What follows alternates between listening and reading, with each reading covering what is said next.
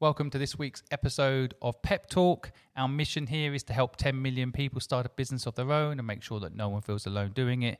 So welcome. Today, I'm lucky to have Marcus. He's the co-founder of Spoon Guru, here to share his knowledge with us. Marcus, welcome. Hi, Simon. How are you? Good. It's so great to have you here. Would you mind kicking off by maybe telling the people listening a little bit about who you are and what you do? Sure. So my name is Marcus Tripp. I'm the co-founder of Spoon Guru. We are a food search discovery platform. We help people find the right foods for whatever dietary requirements or health objectives they may have. And how did you come up with this idea? We set up the company in 2015. There's 3 co-founders. None of us are foodies. But we literally stumbled across this problem people have when it comes to finding appropriate foods for their individual needs. My wife has a number of intolerances and allergies, and I saw her struggling in the supermarket, once again, trying to decipher the back of a packet and trying to work out what an e-tool for was, whether she could eat it or not. And I thought that in this day and age, this is just crazy that so many people out there with specific dietary needs, whether it's an intolerance or a lifestyle choice they've made, or even, for religious reasons, a lot of people now around the world have very distinct and complex requirements, and it is very hard to find the right foods for your needs. So that's what we set up. That's what we set out to solve, that specific problem. It really resonates with me because my son, who's now 3.5 years old, has 11 food allergies and actually serious anaphylactic shock potential outcome if he eats the wrong food. And it is ridiculous when I'm looking at food products. You cannot decipher what's actually in them, even though it's in England anyway, it's legal that you have to describe what's in them, but it still gets covered up in cross contamination, for example, or it really is hard to know. So this is such an important service. So how did you go about building this business? What were the first few steps when you realized the problem? As soon as first of all, it's great to have a problem because that gives you the North Star, right? If you've identified the problem, then you need to architect a solution. But you've got a roadmap. Some companies approach it the other way around. They build they build a solution, and they're trying to find the right market for it. The problem we stumbled across was so obvious. Everybody I spoke to immediately said, like you, this is crazy. Why is this so difficult, and why has nobody else tried to solve it? So I started discussing this problem with my neighbor, who is the second co-founder in the company and the CTO of the company. And literally across the garden fence, we discussed potential solutions. And, AI and machine learning had come a long way by that point. And we realized, at the heart of this problem is unstructured data. And through, the smart application of technology, we can probably make sense of unstructured data in order to help people find whatever it is they're looking for. We didn't feel like we needed to create new products. What we realized was the products are out there. The demand is out there for people to find those products, but what was missing was the bit in between. So we decided to effectively become a specialist search engine. When we started out, we called it Google for Food, because fundamentally that's what we do. We are a specialist search engine that finds the right foods for you with 100% accuracy. And even Google at the time, my wife, it was also great to have my wife. We called her user number 1 because we knew we needed to build something that worked for her, from a UX and UI perspective, but also from an accuracy perspective. And she made it very clear. She said, I don't need another app that works a little bit. To your point with your son, it's binary. It either works or it doesn't. There's zero margin for error.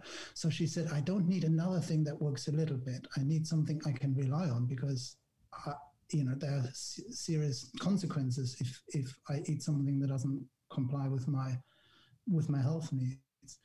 So that's how we started out. We started discussing technological solutions for this problem, and then we were joined by the third co-founder, who looks after the commercial activities of our business and how we fundraising, and he wrote the business plan for us, and then we shopped it around. We wrote a business plan very quickly, and we shopped it around, and within a few weeks we managed to get seed investment which was great. And Wow. then we resigned from our jobs, and we've dedicated ourselves to solving this problem since 2015.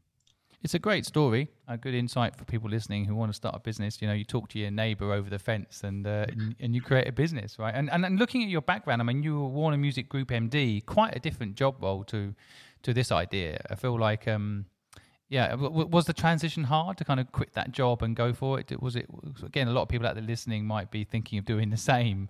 Any insights?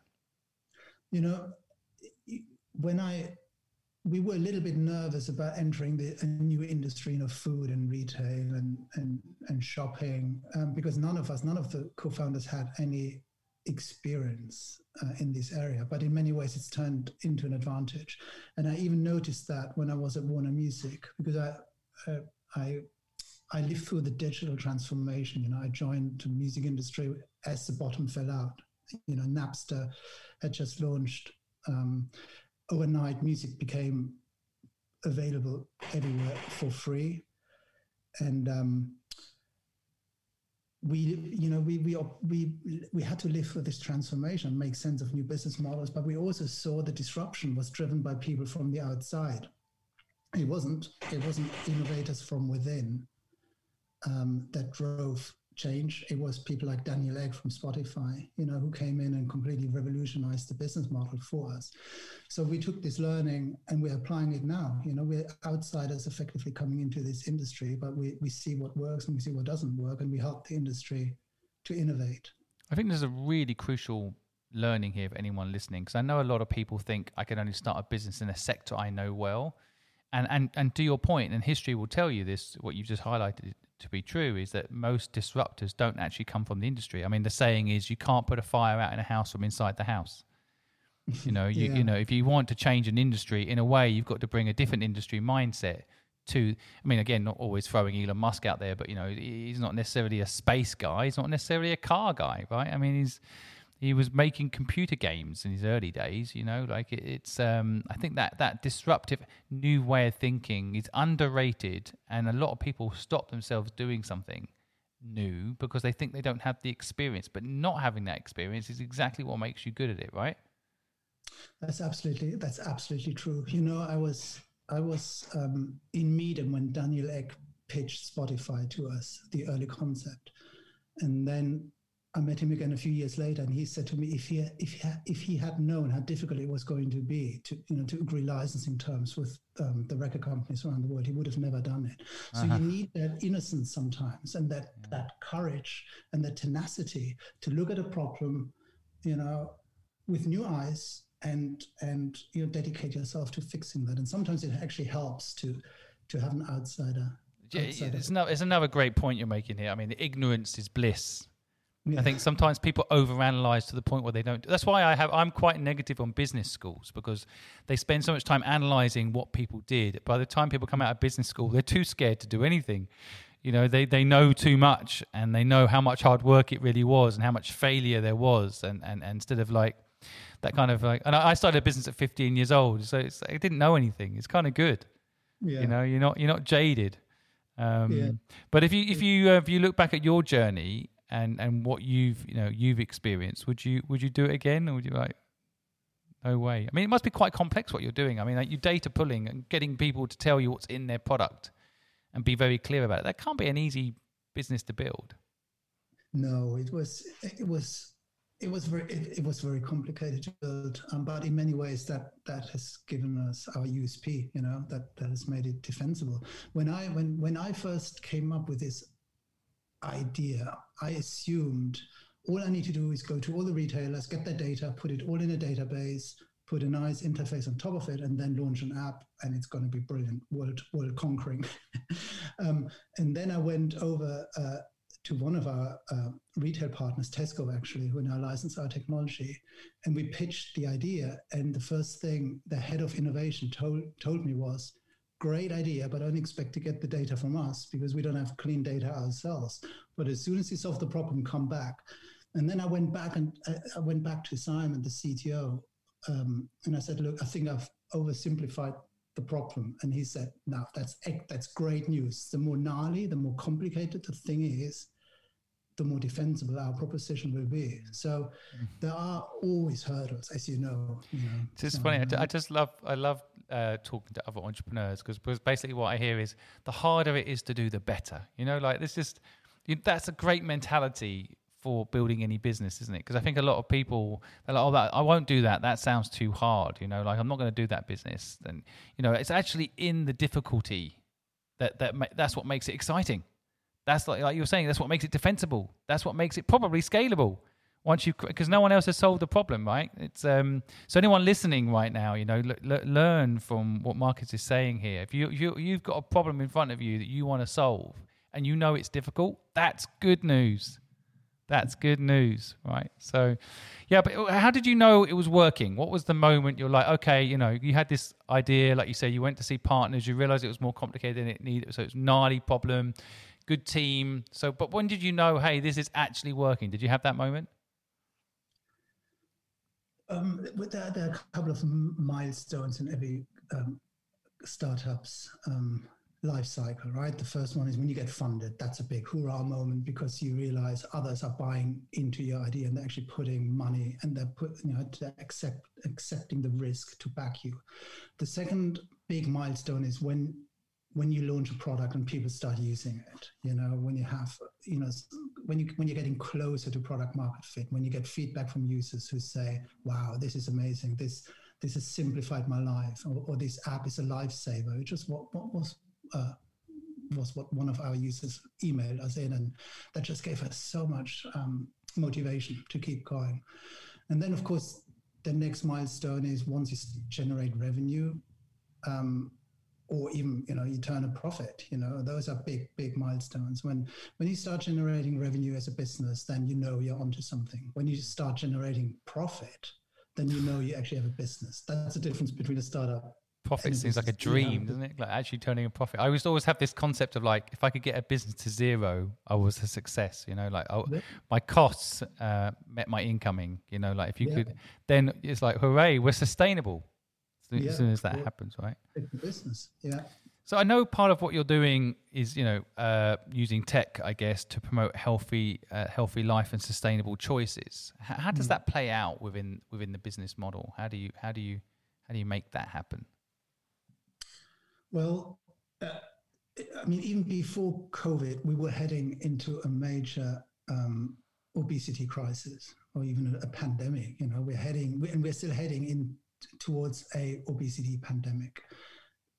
2 out of 3 adults in the UK are obese or overweight, and 1 in 3 children is obese or overweight. When I was young, that was pretty much unheard of. Obese children. Now it's 1 in 3. It's a big problem. Also, not only because it's a major health threat, but again, in light of COVID, we've seen if you're obese or overweight, you're twice as likely to be hospitalized with COVID. Poor diet is now the second biggest killer worldwide. And even Simon Roberts, the NHS boss, declared poor diet a bigger health threat than smoking. So we have to change the status quo. But also consumers around the world, in our own surveys and in other surveys, we've seen people actually want to lead healthier lives, but most of them struggle. Only 70% want to lead healthier lives, but only 15% succeed because it's too complicated. And we see our role as a technology company in facilitating that journey. So we want to make it easier for you to find suitable foods, And if you want to be healthier and you're looking at a pizza, you're not going to buy an apple instead. That is one step too far. But if you're looking at a chocolate bar, and we recommend healthier options to you, chocolate bars with less sugar or less salt or higher fiber, you're very likely to swap out for the healthier option. And that's really how our technology is being used. It's being used to drive healthier eating habits and hopefully lasting behavioral change, because that's the hardest bit to change. It's interesting. I think like my son with his allergies, I started reading what was in food because I had to understand everything that he might potentially eat. And then you start understanding the numbers because it's very cryptic, isn't it? Like the amount of sugar in stuff. So I cut out sugar. And now when I have like a traditional chocolate bar every so often, you can really feel it. It's so potent, but you get so used to it, almost like your body gets numb to that. It's like caffeine in a way too, right? I mean, at one point in my career, I was drinking 6 cups of coffee a day. You know, almost like you build up some weird resistance to it, so you don't even notice it anymore. And what it's doing to your body, right? Yeah, it takes a while. It's surprisingly quick, though. I go on to meditation retreats sometimes when there was a significantly changed your diet. So they cut all salt, all sugar from your diet, and the first couple of days, you have such a craving. You start to detox. You get headaches, but by day 3, you start to adapt to the new healthy diet, and you feel great. You've got so much more energy. And you don't actually miss it. You don't miss the sugar, or the caffeine or the salt. But you're right. Most people are so used to eating a poor diet, they don't even realize what they're doing to their body. And even when you want to make better choices, how on earth? I mean, who wants to read, packet information? And how much sugar are you supposed to eat per day anyway? And what's your recommended salt intake per day? It's ridiculous. Yeah, well, it's not even clear anymore. I don't think anyone really knows. I mean, people just eat whatever. I mean, this morning I walked into a bakery in the village. I mean, and it's incredible, the choices, the food. I don't want it, but my brain says have it. They display it in a way as well that makes you want it, but none of it's got displaying how much sugar's in it. None of it's got displaying even what's in it. You have to ask them what's in it to find out what's in it. Which, I mean, that to me is also crazy. That's just, I can't believe that you can just sell this high sugar, high fat content products and without labeling what they are. I mean, croissants and all those sorts of things. But it's just insane. And they are designed to make you want them, right? So how do you, through technology, get people to wake up to that? I mean, my listeners now, for example, a lot of them are entrepreneurs. They might be eating badly because they're stressed. What's the process to get people to be aware of this problem? Well, I mean, you can start to actually monitor what you eat. There are different tools like food diaries, but they're clunky. And who wants to add up the amount of salt they eat per day and then do an analysis at the end of the week? Even if you can figure it out, like to my point, the bakery, you can't even tell if you order a croissant from it. You've got no idea what's actually in it. You can't put it into an app. No, in fresh food, or if you go to a restaurant, you can't put it into an app either, because even the chef probably doesn't know how much sugar is. Just chucked everything in there, and who knows, right? I think what we can do is, at least we should allow people to set a preference, right? And that's how we work with retailers around the world. If you want to if you would prefer healthier recommendations or eco-friendly recommendations, you should be able just to select a preference, and then after that, your shopping experience is personalized. Because what we also see is most people now are so aware of our impact on the planet. They would like to be more eco-friendly, right? They would like to make more sustainable choices. But how on earth do you know? How on earth do you know what the carbon footprint of a can of Coke is as a consumer? You have no idea. But again, we believe that the answer is in making sense of data, unstructured data, and then allowing people to have a more personalized experience based on their requirements. That's a really interesting idea. And you work with retailers to do that? Because I mean, I'm always conscious. I don't want to insult any of your customers, but I ordered a load of stuff today from Ocado, and it all is now Marks and Spencer's products, right? Because they've done a deal. Again, for my US listeners, probably have no idea what I'm talking about, but it's home delivery business, and they've now got a partnership with Marks and Spencer's, and everything from Marks and Spencer's is covered in plastic. Like everything, avocados, which have a natural outer shell on them, all covered in plastic when it got delivered today. It's so it's interesting. You can, if you work with these retailers to give people the choice to avoid things like that if they wanted to, right? Yeah. We allow retailers to allow their shoppers to set preferences. So it would even show up on the shopping cart. It would only show what's available within your parameters. Yeah. That's great. It's like a personalized shopping experience. And we even power interventions. If you do put something into your shopping cart for your son, for example, that is not compliant, with its requirements, we can flag up that item and recommend suitable alternatives. I love the intervention point. That's good. I wish someone was with me at the bakery this morning and could. You should get some app reps to stand in front of me and say, "No, Simon, don't get that croissant." You know, like we need human intervention models. You know, like that's where a lot of these tech companies are going manual, right? It's like I know that LinkedIn, for example, started actually having, of course, salespeople to sell their service and not just let the technology do it. So maybe you need to get like a bakery enforcement team in front. Just before you do that, you know.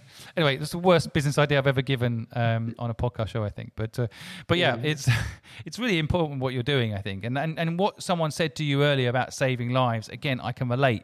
I think your sort of business, your sort of product will literally probably save my son's life one day. So really crucial what you're doing. So today, where you're at, what do you see the future of your business being, and what's the next step for you guys? We want to simplify food search and discovery wherever you are. You know, whether you're shopping, whether you're cooking at home, or whether you're trying to find a restaurant. You know, the dinner party scenario. You know, if you invite 10 people to a dinner party, even if you can eat absolutely everything, at least 7 people will show up with some kind of specific requirement.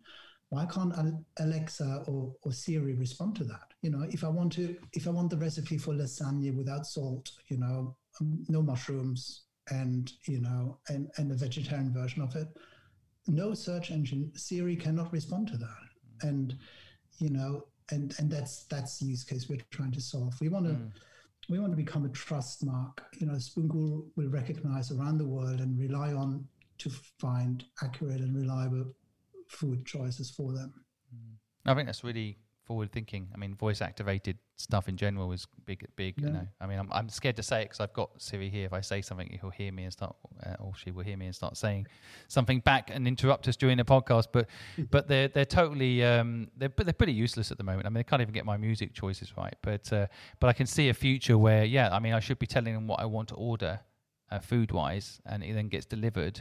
And it should be helping me with feedback. Or that item you just ordered, Simon, has got nuts in it. You want to be careful for Aidan on that, right? That's what the Siri should be doing. So maybe it will end up being called Spoon. We'll just get Spoon to do it for us, you know. But look, I know I only have you for 20 minutes. You've got a company to run, and with an important mission. But I want to thank you, Marcus, for sharing your story, sharing your knowledge. Love to have you back on, because I'd love to actually talk about like co-founder dynamics and how you raise money, and a few more details around how you managed to do what you've done. But so I'd love to have you back another time. But I know we only have you for a short time today, so I want to say thank you so much for coming on and just sharing your story with us. Thanks, Simon. It was great talking to you. Thank you.